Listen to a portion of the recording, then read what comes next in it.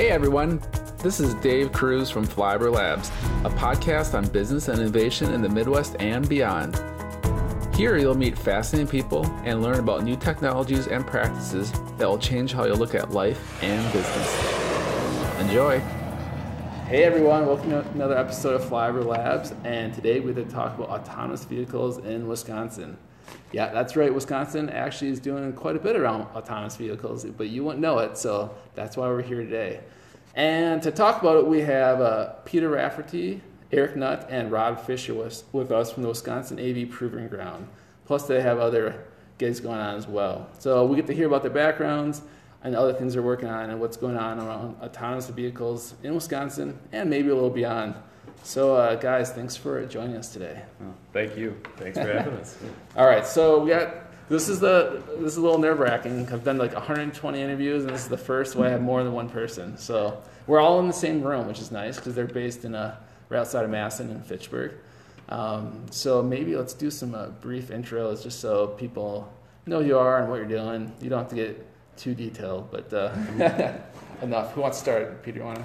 Sure, yeah. Hi, folks. I'm Peter Rafferty with UW-Madison, and I'm a researcher within the College of Engineering there.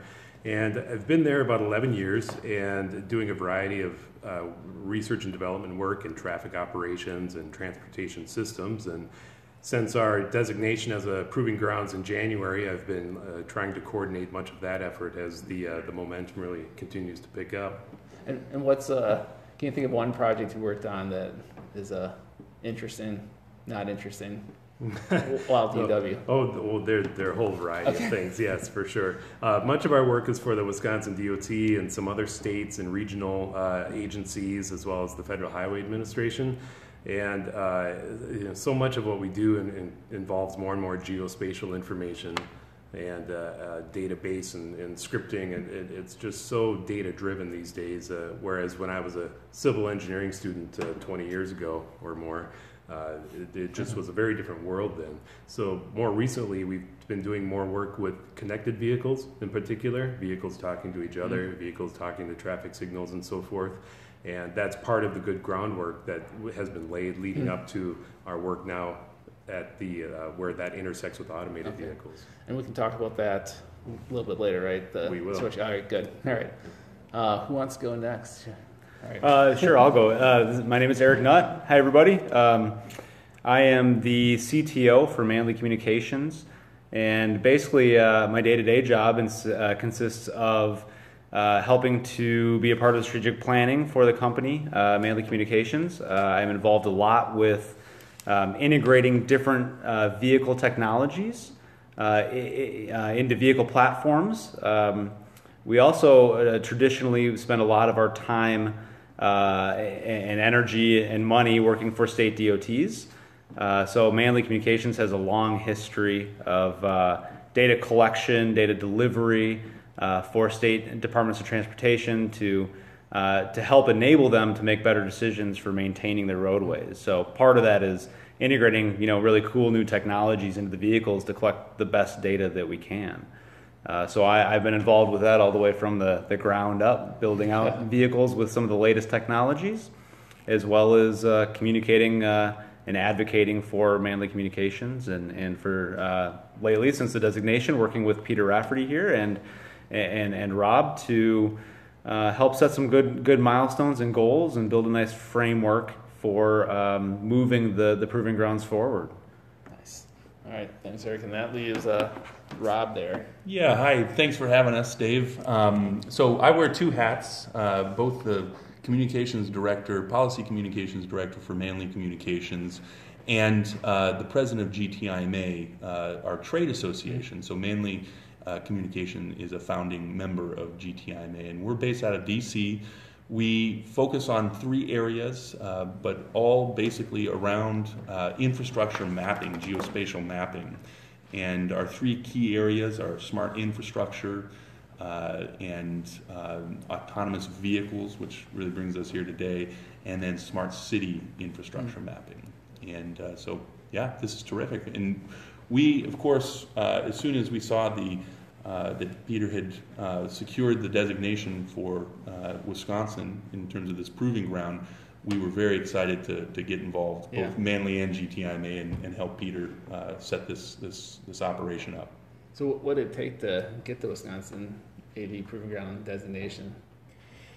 That's a good question. What I think was happening is the U.S. DOT, Department of Transportation, saw such a variety of things going on, both especially in the private sector, and automakers out there doing different types of testings on public roads and test tracks, and they were just not seeing any sort of coordination from the research and development type of in the more public sphere, and the connection between the industry and the government, where organizations like ours can be involved in that middle ground, and also wanting to be able to share some best practices in the testing and certification and validation of these systems, because the implications are really incredible on public safety.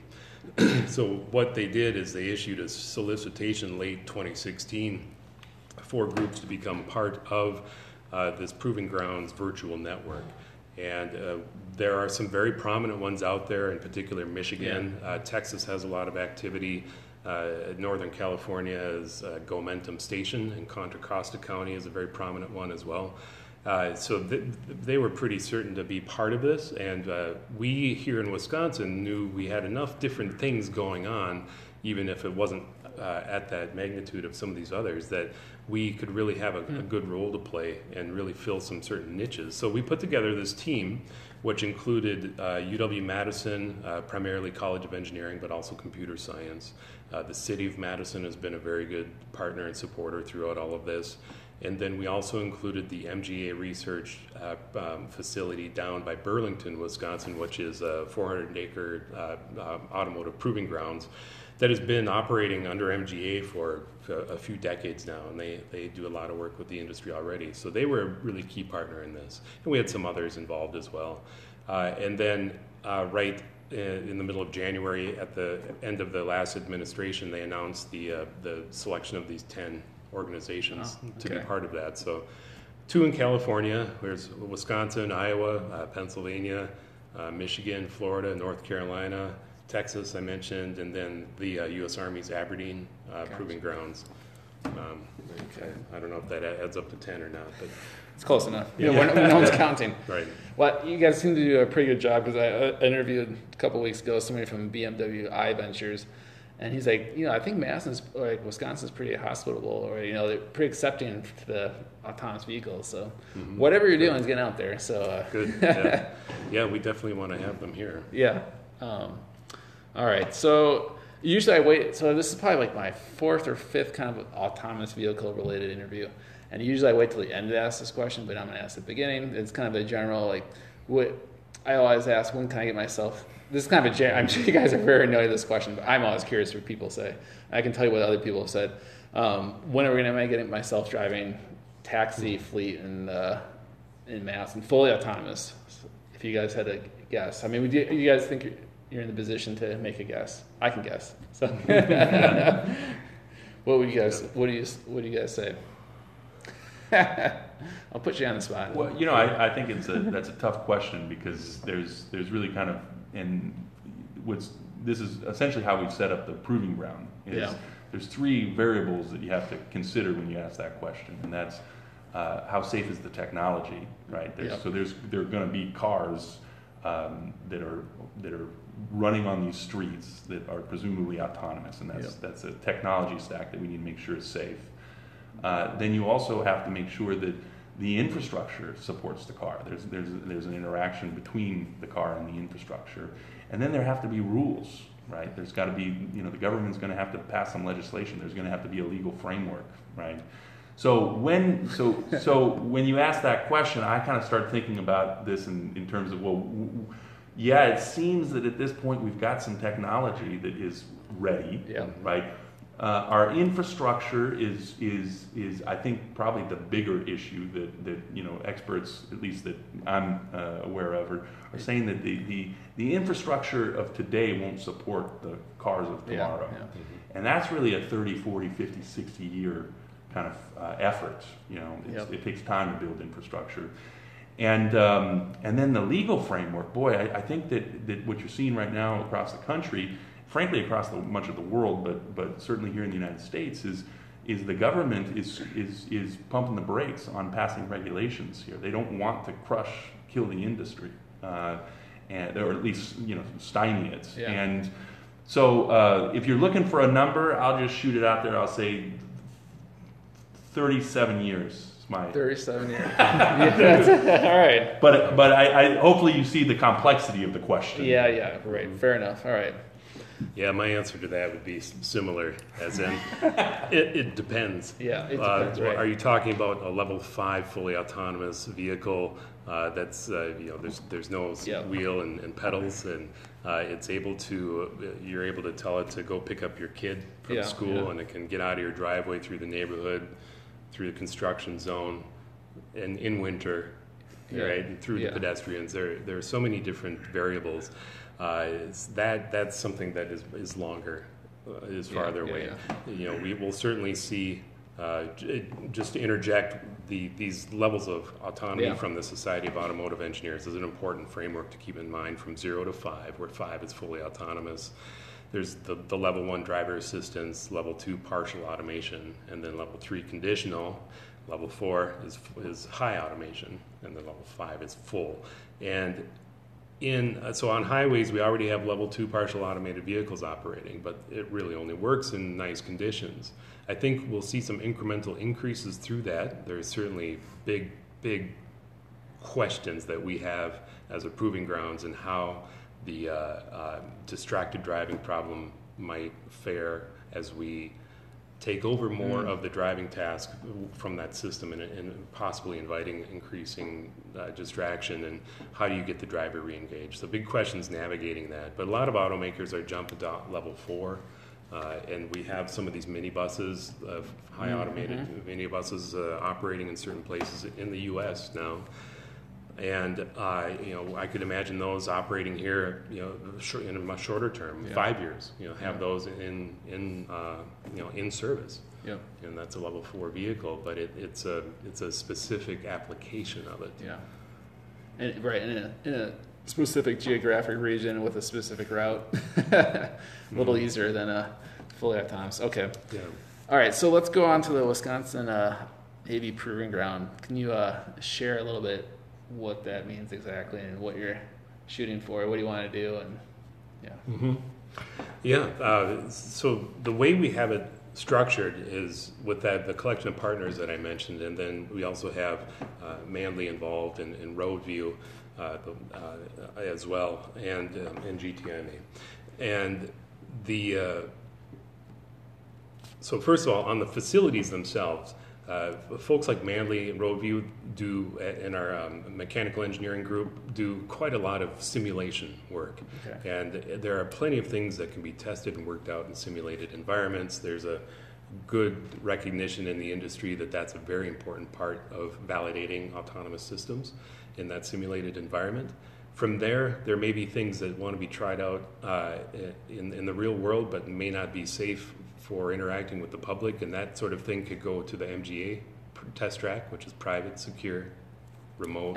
MGA. What's that stand for? It's the initials of 3 founders of the company. Okay. Yeah, and they have a dozen or so facilities, mostly in the U.S. Okay. That's that 400-acre automotive proving ground. So that'd be a place to try something like that. And then from there, you can go to a corporate campus. We have a couple of different corporations that have private roads here. The reason for that is being part of this is there may be vehicles that could be operated on private roads that may not yet be legal on public roads, such as those without steering wheels. So far, we're working on the legislation part. And then we have our own UW campus and City of Madison, really, really strong partners in this, and then eventually, all public roads. So that's the sort of the hierarchy of some facilities, if you think of it that way. Now, organizationally, we've focused on 3 different program areas. One is on the AV technologies themselves, the automotive systems, the software, the sensors, that collection of things. The second is AV infrastructure, And that's where we come in with base mapping, and I want Eric to talk more about that. Base mapping, and then also the connectivity to infrastructure, traffic signal, how do automated vehicles navigate those situations. And then the third one is AV governance, and that's the rules, the regulations, and also getting at things like public acceptance, public education, and what are the implications on land use even, or on parking structure facilitation, and those types of those issues. And on that last one, I want to make sure that folks are aware that here in Wisconsin, we are definitely one of those states in a regulatory gray area. We don't have anything in legislation really, or in statute expressly prohibiting these, but nor do we have anything expressly allowing certain types of automated vehicles. So the governor just a couple months ago, issued an executive order to create a steering committee on connected and automated vehicles, where we'll get together over the course of 1 year and do that deep dive into the statutes, laws, rules, regulations that will affect these. And that's notwithstanding any federal legislation that may come down that could potentially preempt certain things that states would do, and that's okay. Interesting. Okay, and where are you with the Wisconsin Navy Proving Ground now? Obviously Michigan's doing a lot. What are you trying to do now? Are you trying to raise money, or what state are you in? Yeah, so the number of the projects that we had done already or are ongoing are funded through a variety of different resources. But a unique thing about our proving grounds is that we don't have state support, in any significant way, like the Michigan, tens of millions, and Northern California has some operating funds, and they're well ahead of us. So yes, we're still working on some of the funding things and really engaging private industry, but there are certain very specific projects that we're focusing on that we're ongoing already. And Eric, maybe you want to jump in on some of this stuff here. Sure. But then let me also add that, so with all this stuff going on, when we got the designation in January, all 10 of us, it didn't come with any additional funding. Yeah.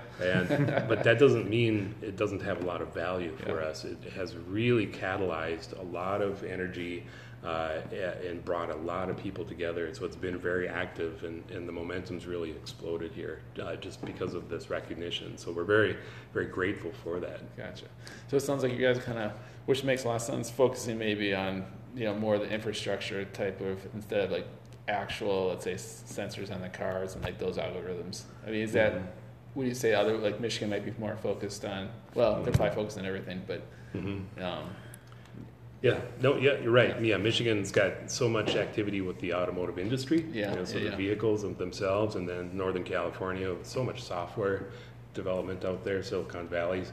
We're not going to compete with that, but there are so many other issues in this complex landscape of automation that it's almost as though there's just plenty of work and things to figure out to go around. All right, so let's talk about some of those. So maybe we'll talk about hopefully research going on at UW-Madison, what's going on in the city of Madison, and then also Mandy. So maybe let's talk about Mandy, and who wants to give an overview on what you guys do here? Well, maybe I can take it from there and add on to what Peter said. So part of what I know Rob and I and Peter have been doing is a lot of outreach, is a lot of connecting with people in the area. As you said, not necessarily a lot of funding, although there are some interesting opportunities for partnering up for some really interesting grants or other funding sources that we have talked about. So we may do that, but I feel like a big chunk of what I've been trying to do is to help align what are like mutually beneficial kind of value propositions for private industry with the proving grounds. So as well as find out what programs are available that are ongoing that we can leverage. So we've got some pretty interesting ones going on.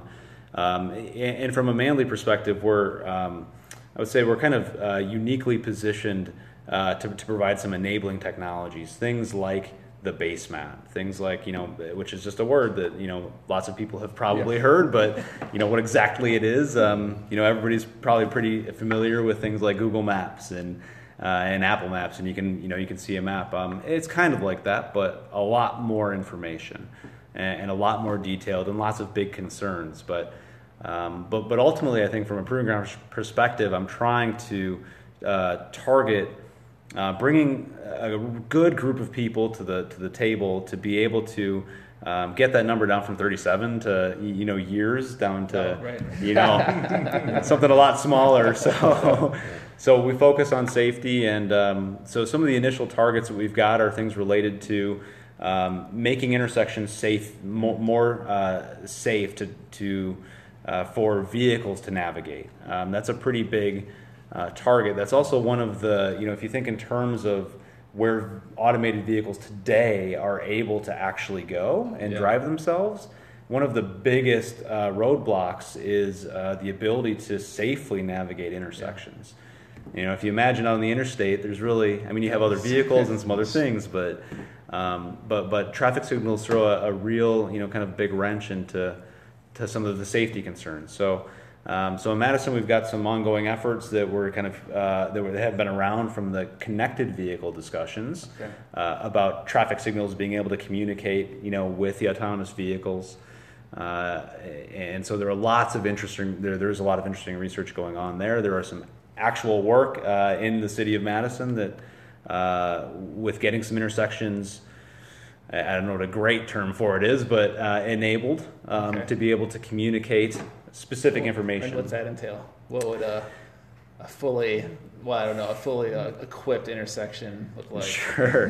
Well, there's a lot of stuff, and Peter and Rob may be able to add some more than I can, but a simple way to imagine it would be, a vehicle is approaching an intersection, and as it approaches that intersection and gets within a certain range, all of a sudden it can receive information. So the type of information it might be receiving could be information about the state of the traffic signals. What color are they now? When are they going to change? They also may receive an example map, from the intersection. So the intersection might say, "Hey, here's the map for me, and here's how you can take the signal information and associate it with the lane and from there, you can figure out how to navigate that intersection." There is an ISO standard out there, and there's some other standards that help define, what information is included in that message. And those are kind of the easy modes. The other thing, which is kind of a more interesting / more challenging thing to imagine, are days where an ambulance, for example, might want to request priority. Might say, "Hey, I'm coming up to an intersection, and I want to say, never thought about that. Hey, intersection, I really need to get through. I need to get through you." And the intersection says, "Okay," and shuts everybody else down. So we're not quite there yet. I know that is a focus. It is a big focus of the ongoing activities for the connected vehicles in Madison. But part of Manly's unique positioning is related to actually providing the maps.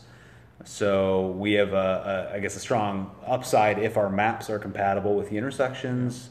There's lots of other related information that the autonomous vehicles may very much want to know, to be able to not just navigate that one intersection, but what is the best path to get where I want to go, where I know all the intersections are working. And a quick side question. I've always wanted this on traffic lights. Is there like a schedule for all the traffic lights in Madison? Like, could you upload this to a car and they just know every traffic light, or is it not that easy? That would be possible. It's something that would be available in real time, even right now. So, sure. Okay. Technically. Okay. I don't think that would be done though. Okay. It's just such a dynamic system, and this is very common for all kinds of cities. There may be some signals that operate on a fixed schedule, maybe changed by time of day. Others are responding to the traffic detection at the intersection or on the cross streets, and then others are working in concert with neighboring signals on a corridor, so you have better progression of those platoons of vehicles going along. And then the new, more state-of-the-art is something that's very adaptive, both in terms of that progression and what the demand currently is, and it's just a much more fluid, flexible. Yeah, and it's and that is something the city has. Down, I think, in the Verona Road corridor. Really? County PD. Yeah, so they're doing some things around here for sure, and the state of Wisconsin as well. Will adjust the traffic lights based on the volume? Right. Really? Yeah, based on the demand and the queuing and the delays and things. So, and all of that it's happening in its own software, but it's also available to be broadcast.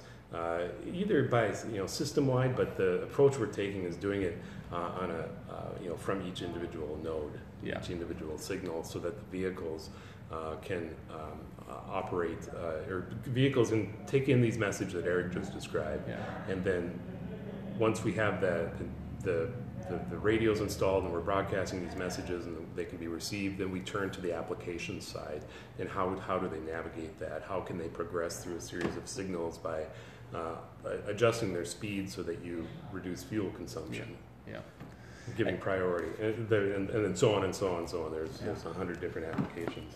Yeah, and I just want to piggyback some of this. I think this program does make the proving ground fairly unique. The problem that we're trying to solve ultimately is that according to traffic statistics, 25 to 45% of all accidents happen in intersections, right? Despite the fact that these intersections are really only a small percentage of the road, right? And when you think about it, again, according to some statistics, there's over 300,000 signalized, in other words, traffic intersections in the country. And I think in Madison, there's a little over 300.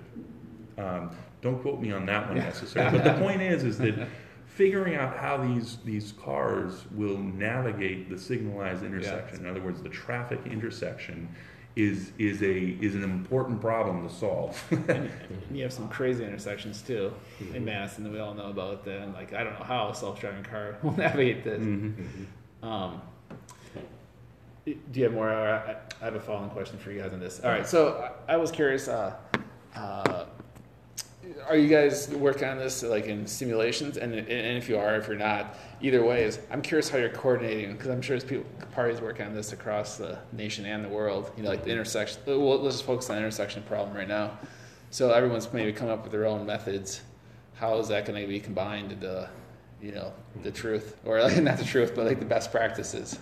Have you guys dealt with that at all, or Well, I guess my 2 cents on that real quickly is trying to align with what appear to be accepted standards that already exist, or successful tests that people have already proven. Okay. It seems like a really good way to build on things, but you can be wrong. And again, as Peter mentioned, that there are so many. It depends, right? Which problem you're trying to solve. Whether or not an existing best practice is actually a viable practice in the real world. So there's lots of details, but I'll let you guys fill in more about that. And are you guys doing simulations with intersections now? Mm-hmm. Okay. Do you have many accidents in your simulations? Yeah, you can certainly simulate those. Or the conflicts anyway. The conflicts, and right? How the software would respond to that. And did you want to talk about the project you're working on? Sure. Yeah, I can. So I guess also in line with some of the real world intersection, that we're targeting. There's also I've been meeting with the simulation-based engineering laboratory out of UW-Madison. Okay. And with several of the team members from that group, and working towards the ability to actually simulate connected autonomous vehicles. So basically, you can imagine what we're trying to do there is build a real world, build a virtual world that looks a lot like the same some real intersections in Madison, and provide them with the same kind of information that they would that the vehicles would have if they were driving in the real world. So it's a simulator. So Everything down to how the shocks in the vehicle work. Really? Wow. How the tires respond to the road surface, how some of the sensors of the vehicle actually function. So some of them shoot out light, and they measure how much time it comes back. It takes for the light to bounce back. So to that level of detail about the physical world is being simulated. So it's a really interesting, test. There's some interesting ideas for how to maybe inject some of the real world information, or to capture it and then kind of shoot it into the simulation. The intersection is a good example where if it's sending out a bunch of broadcast messages, well, we can save those for a day and then simulate those being broadcast in the simulated world and test lots of different scenarios and see how stuff works. So. And this simulation software, would it be open source? I imagine like Google, Tesla, they all have their own probably private. Yeah, lots of different people. It's interesting. I know Microsoft and some other have also open sourced some of their own simulation environments. Okay. Not necessarily for road vehicles, but this is open source. That's a kind of a core value, I think, of this group. They want it to be open source. They want it to be used. Part of what's cool about this environment is it's actually should be a shared environment throughout the world, theoretically, right?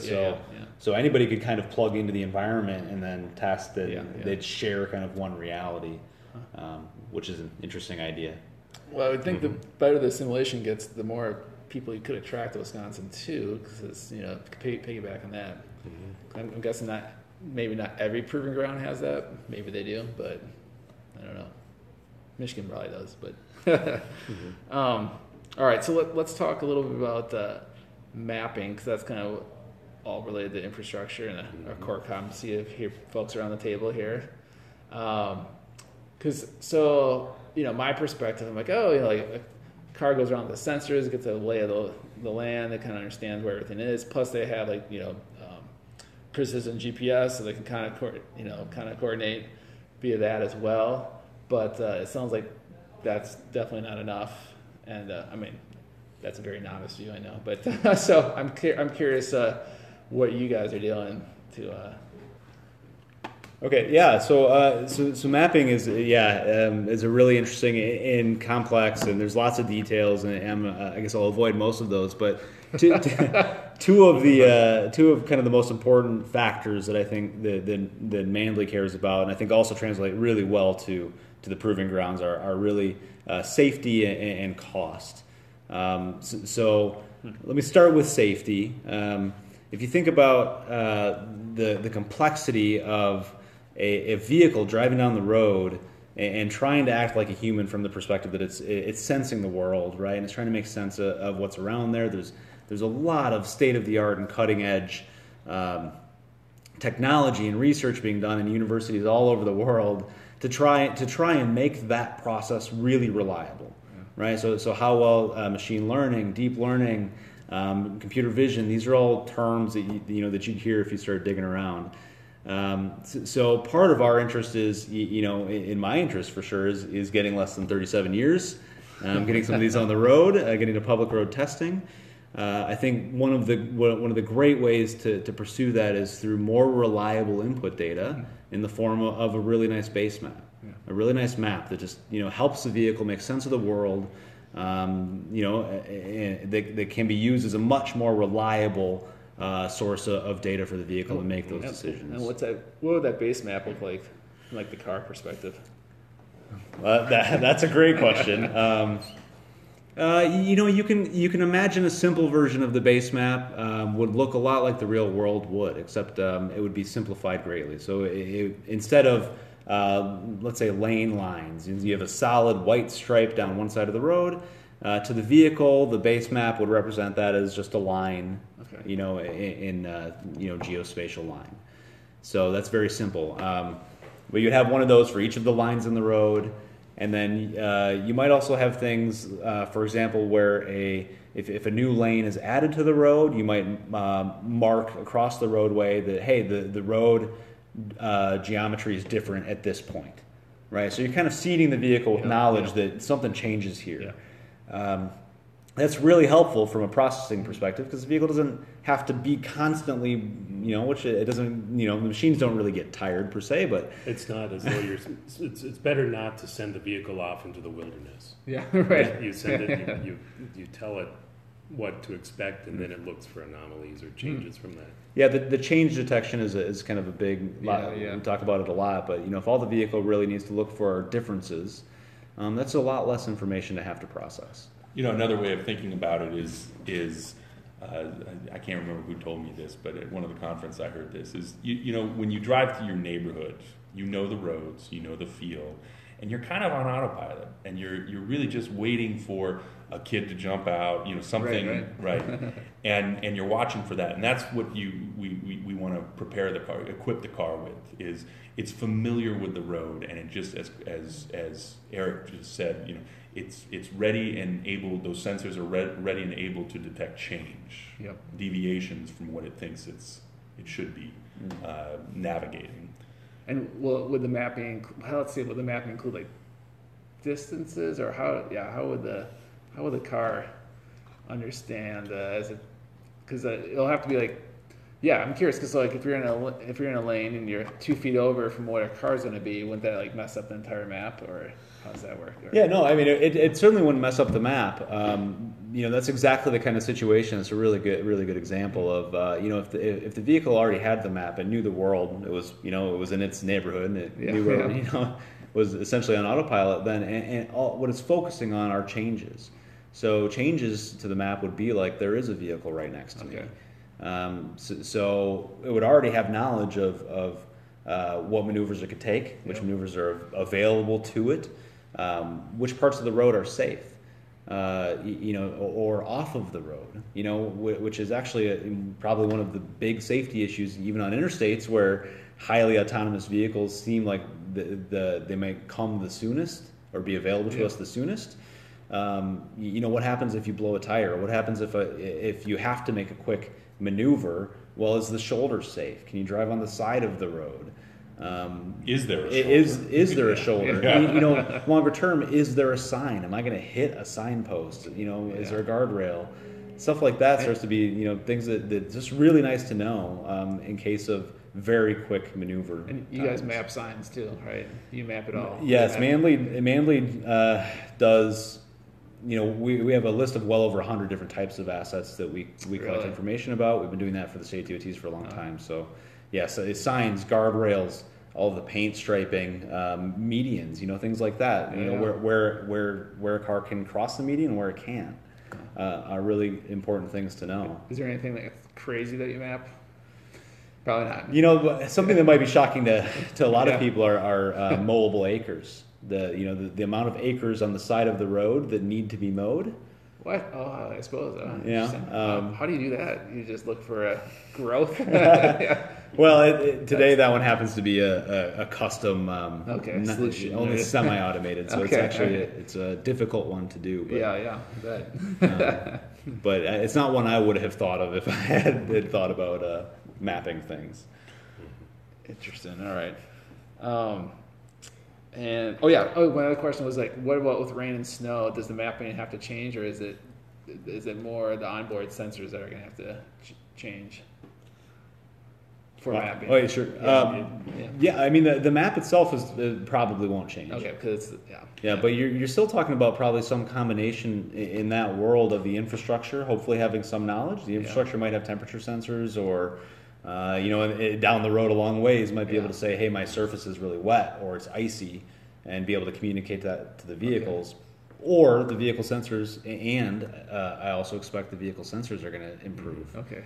So the sensors include the camera, the radar, LiDAR, and through the sensor fusion, there's good opportunity to figure out what's going on with the information you're getting back. And, if LiDAR is reflecting off of something differently, but radar and camera still match up with your base map, things like that. Yeah. But you're right that with the rain or glare ice, certain sensors they're going to struggle with that. But again, with the base map, that doesn't mean the vehicle is going to get lost. No, It'll still be able to navigate where it needs to go. The same is true if there's some fresh snowfall obscuring all the pavement marking, and those simply aren't available. Right. Yeah, that's exactly right. Just to make sure that point is nailed, in the case of snow, you don't see the lines or even the sidewalk, the curb. Yeah, right. So that is one of the stronger arguments, the stronger case for the need of a base map. Are there some car companies who are going without the base map, or like going? I mean, everybody probably wants it, but they're like, oh, we're gonna make our vehicle so autonomous, we don't care. Do you think do you guys know anybody doing that? Well, we naturally, because of our position in terms of mappers, we're really only familiar with car companies that are using the base map. But there is a kind of a great divide, the great debate, which is, are cars just going to sense their way through the world, or are they going to be connected and interacting with the infrastructure? And I'm sure there are technologists out there who working in car companies who believe that this car can sense its way through the world. It will not, it may not even need to interact with other cars. It will see it, right? And I think that for at least for our part, we, at least, and I speak for GTI Manly Communications, not necessarily the university, but we're certainly of the school of thought that thinks that no, cars probably aren't likely to sense their way through the world. They will need to be interacting and interfacing with the infrastructure, and the base map is kind of a core component. The map is a sensor in a sense. It's your longest range sensor, in that it's the sensor that allows you to see the farthest out into on the route that you're on. Right. Well, and back to those crazy intersections, there's no way some autonomous vehicles could understand some intersections in Madison, in my opinion. Where you're supposed to take a left. And that's a good example where so Eric earlier talked about how the car approaches the intersection, and presumably the intersection will send some information, a map of the intersection, right?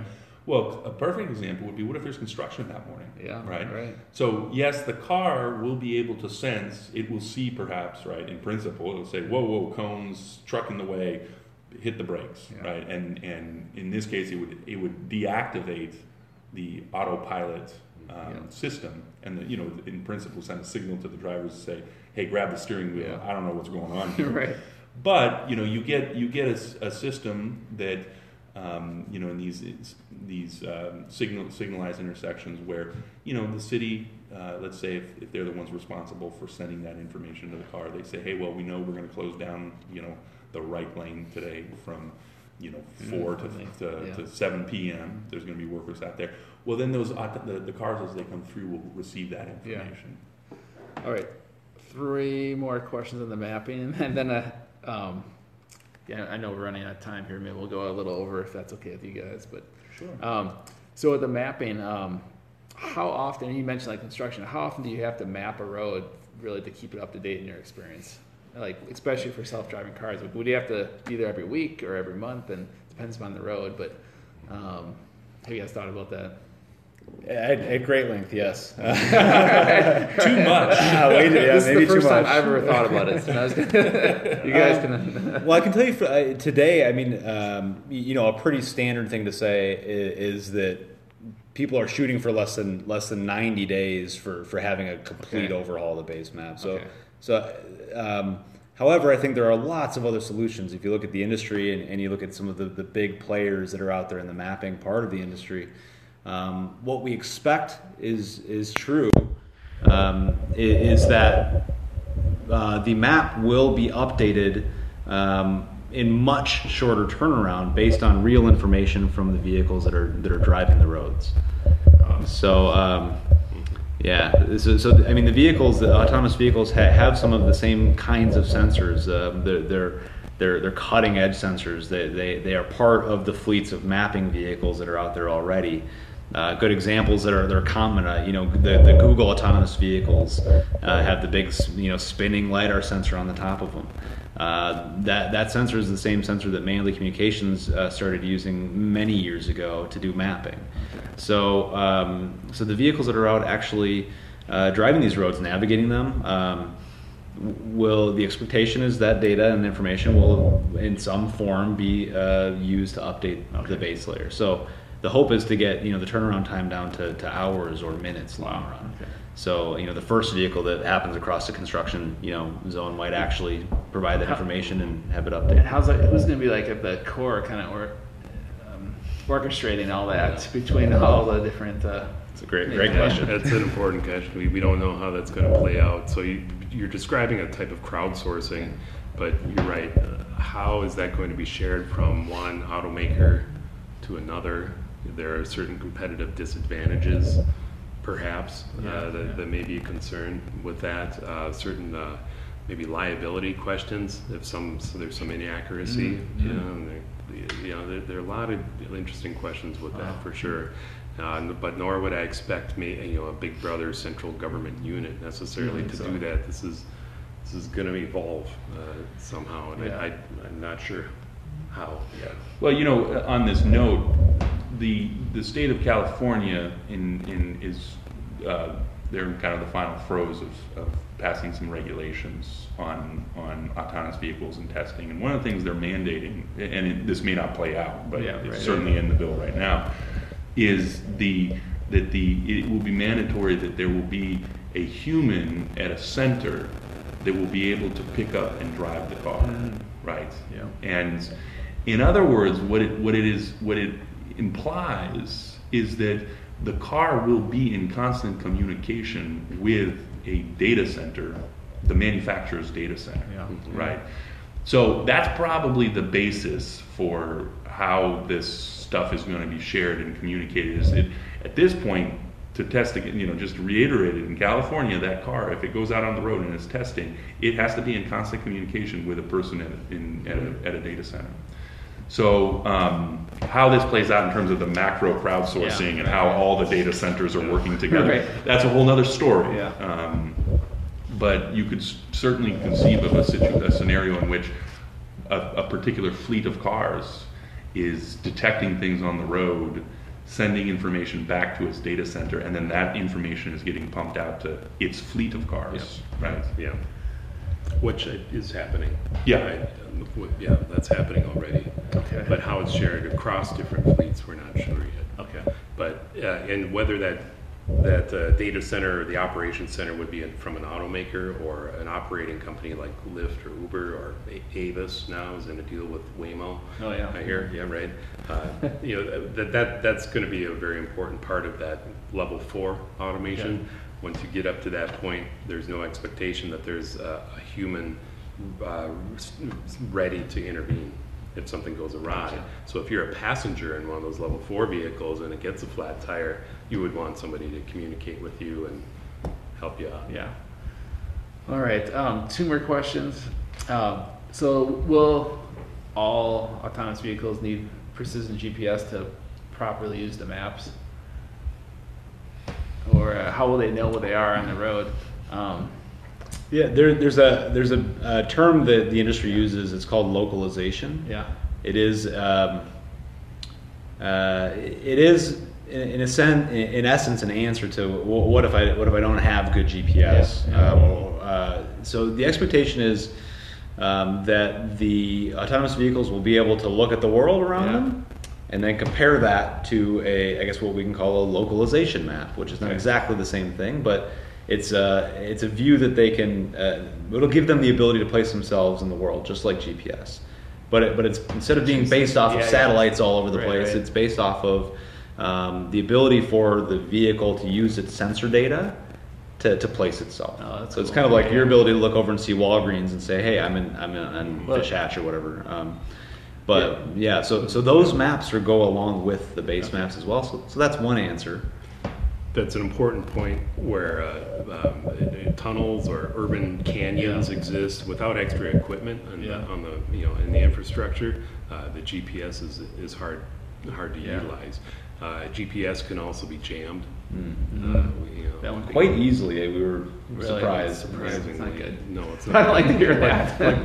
Jammed in isolated areas. Yeah, right. But still, somebody wanted to mess up an intersection and with a bunch of AV vehicles. Yeah. Right. Well, because that's interesting. I interviewed a CTO from Seagrid, and they have autonomous forklifts, but they pretty much just use like computer vision. Like you can just plop it down and they'll immediately map it out, and like they don't have hardly any LiDAR. They don't have LiDAR or anything. They just use computer vision.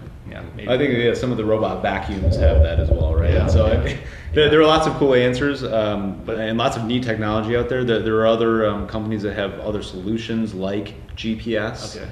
That might be installed all over the city, in every city to make sure that the GPS isn't a single source of failure, and it is pretty important. Yeah. So there are many solutions. It's definitely one of those challenges people are, I think, attacking on multiple fronts. And how are the maps that you guys make different than like the ones that on the Waymo cars that they're making their own maps, like you said, and so how are your maps different than the base map? How is that different than the maps being created? Well, that's a good question. I think one of the core focuses that I think we have is the cost. To produce them. I think one of the other major things that Manly does a little bit differently, or what uniquely positions Manly, is that we've been using LiDAR, which is a very specific type of sensor. We've been using LiDAR data to produce our maps for state DOTs for many years. I think we have more experience than any of the other big name companies.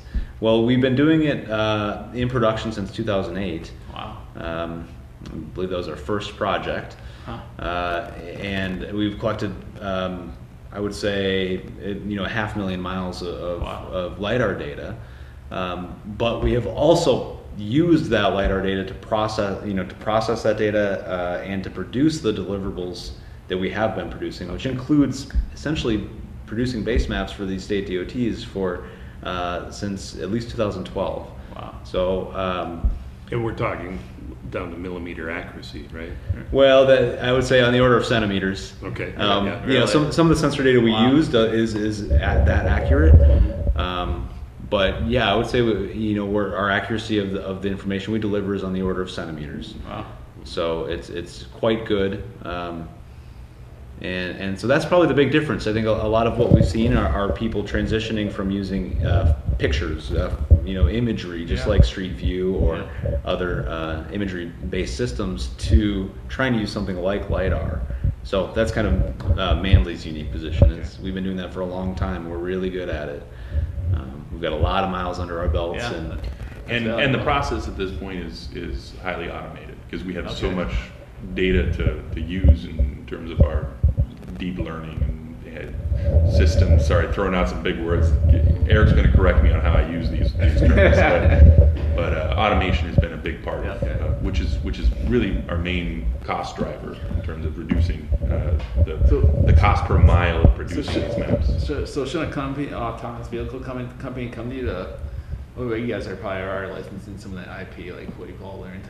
You don't have to go no, but anyways, hopefully they're talking to you. Well, Manly does have some IP. Let me just say that. Yeah. So yes, we're doing some. Yeah, we're doing some work. Can you say all those clients that you're talking to now? We're working with OEMs, and I was actually car companies, and I was going to say, the main difference between us and Google. Well, Google's map is optimized for their systems, and we're developing maps that are optimized for certain car companies. Okay. Good. And all right, so almost done. I'm curious about UW-Mass and what else, like you mentioned, like distracted driving or other projects. Maybe let's talk about one that. Are you working with distracted driving? Okay. Is there any others that you want to mention we talk about? Because I have more questions on distracted driving. Unless you have other ones that are like even more interesting or. What else are you working on? Related to automated vehicles anyway. The level 2 intermediate partial automation areas in the distracted driving issue. That's something that we could tackle with. We have a full-scale driving simulator, a full-size Ford Fusion on the 3rd floor, mechanical engineering that has the big wraparound screen, and you can get in that, and it's got certain motion in it. And you can drive through these environments, these simulated environments, some of which are built with Manly data, and test out these things. And if the vehicle is programmed to steer and accelerate, decelerate on its own, navigate, say at a level 2 or 3, say level 3, where the driver doesn't isn't expected to be actively monitoring the environment, but needs to be ready. What is that lag in getting the driver re-engaged to the situation if your vehicle's coming up on a work zone in winter with a crash and a detour? You can imagine these situations. They're not that unusual, and these vehicles are going to have to either figure it out or get those drivers re-engaged, or skip those levels and get to level 4 so that you can have the safe fallback situation, and maybe have a remote operator. What do you think is going to happen? Pilot that situation. Will they skip to level 4, or do you think still? I think a lot of them are planning on doing that. Okay. Yeah, and then level 3 may only be allowed on certain geofenced highway environments. For instance, there's a lot of ways to get around that. But there are some that do appear to be pushing this incremental creep up these levels, and we're going to be watching to see what happens there. Because how much time have you or with your simulations, does a driver have to wake up and respond? Is it half a second, or it depends upon the circumstance, but they obviously need some time. You can't give them a tenth of a second to get back engaged. Right, but even radar doesn't see that far ahead in terms of seconds. So how many seconds if you're expecting to get to wake somebody up and have them assess the situation and respond within 4 seconds, right? Not really. Is 4 seconds, do you think, how far radar can go out, or?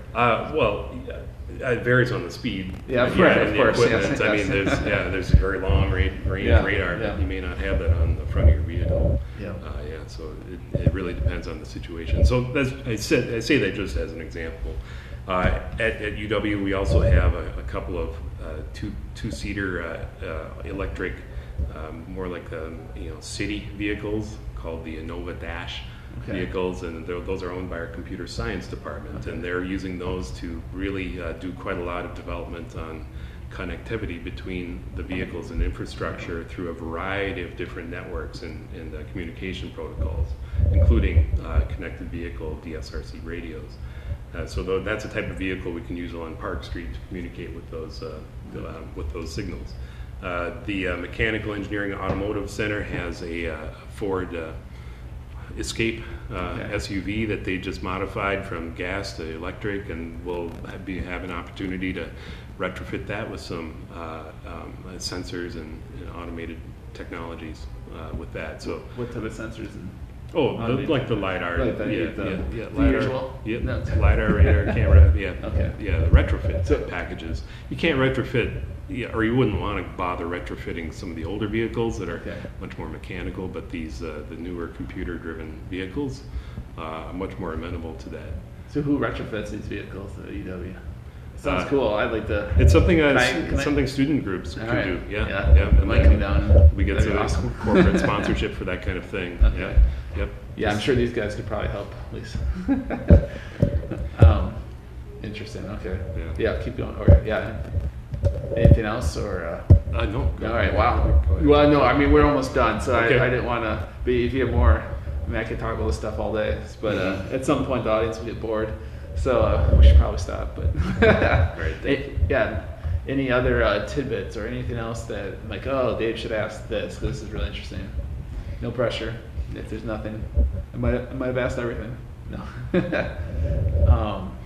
What I say for especially if there's some general listeners out there, don't expect that 5 years from now we're going to have massive amounts of highly automated vehicles running around our but 37 years. 37. Hold me to that number. Sometime between 5 and 37. Yes. And if I did my math right, I think we're 45 years from the Jetsons. Is that one? So we're talking about that's I think the only difference there is that George was actually piloting it, and they will be autonomous. Well, and they had a lot of the personal drones, which that almost seems like an easier problem to me, to have your personal aircraft drone, just because you don't have to deal with all these issues on the ground that you guys have to deal with. You just go up and come back down. Too bad it just costs a lot, but. Well, that's a good point. I think the only other point, it's not really a question, but there's some real some really great benefits, that we're looking at. There's a potentially huge industry. I think Intel last put it around $7 trillion. In a couple different buckets. But the upside for society is huge. There's some really cool stuff that I think we can get out of the traffic congestion stuff, the safety, the not losing lives, the being a lot more efficient. I mean, there's such a huge economic upside to having efficient routing, to having people be able to spend time how they want to instead of having to drive everywhere that they need to get to. So I think it's a really important point to kind of frame this whole discussion that even if it is going to be 37.2 years. It'll change the world. Yeah, it'll change the world. It's going to be a big deal, and it's going to improve things significantly, I think. So.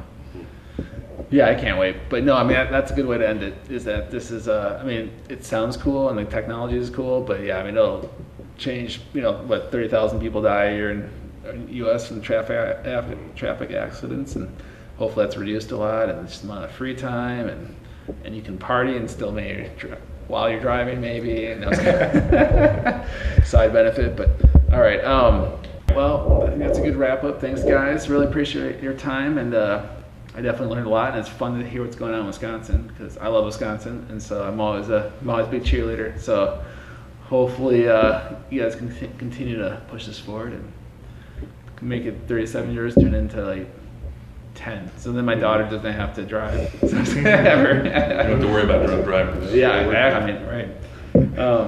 Be a good thing for Wisconsin. Yeah. Anyways, all right. So, thanks, guys, and thanks, everyone, for listening to that episode of Flyover Labs. As always, I greatly appreciate it, and we'll see you next time. Bye, everyone.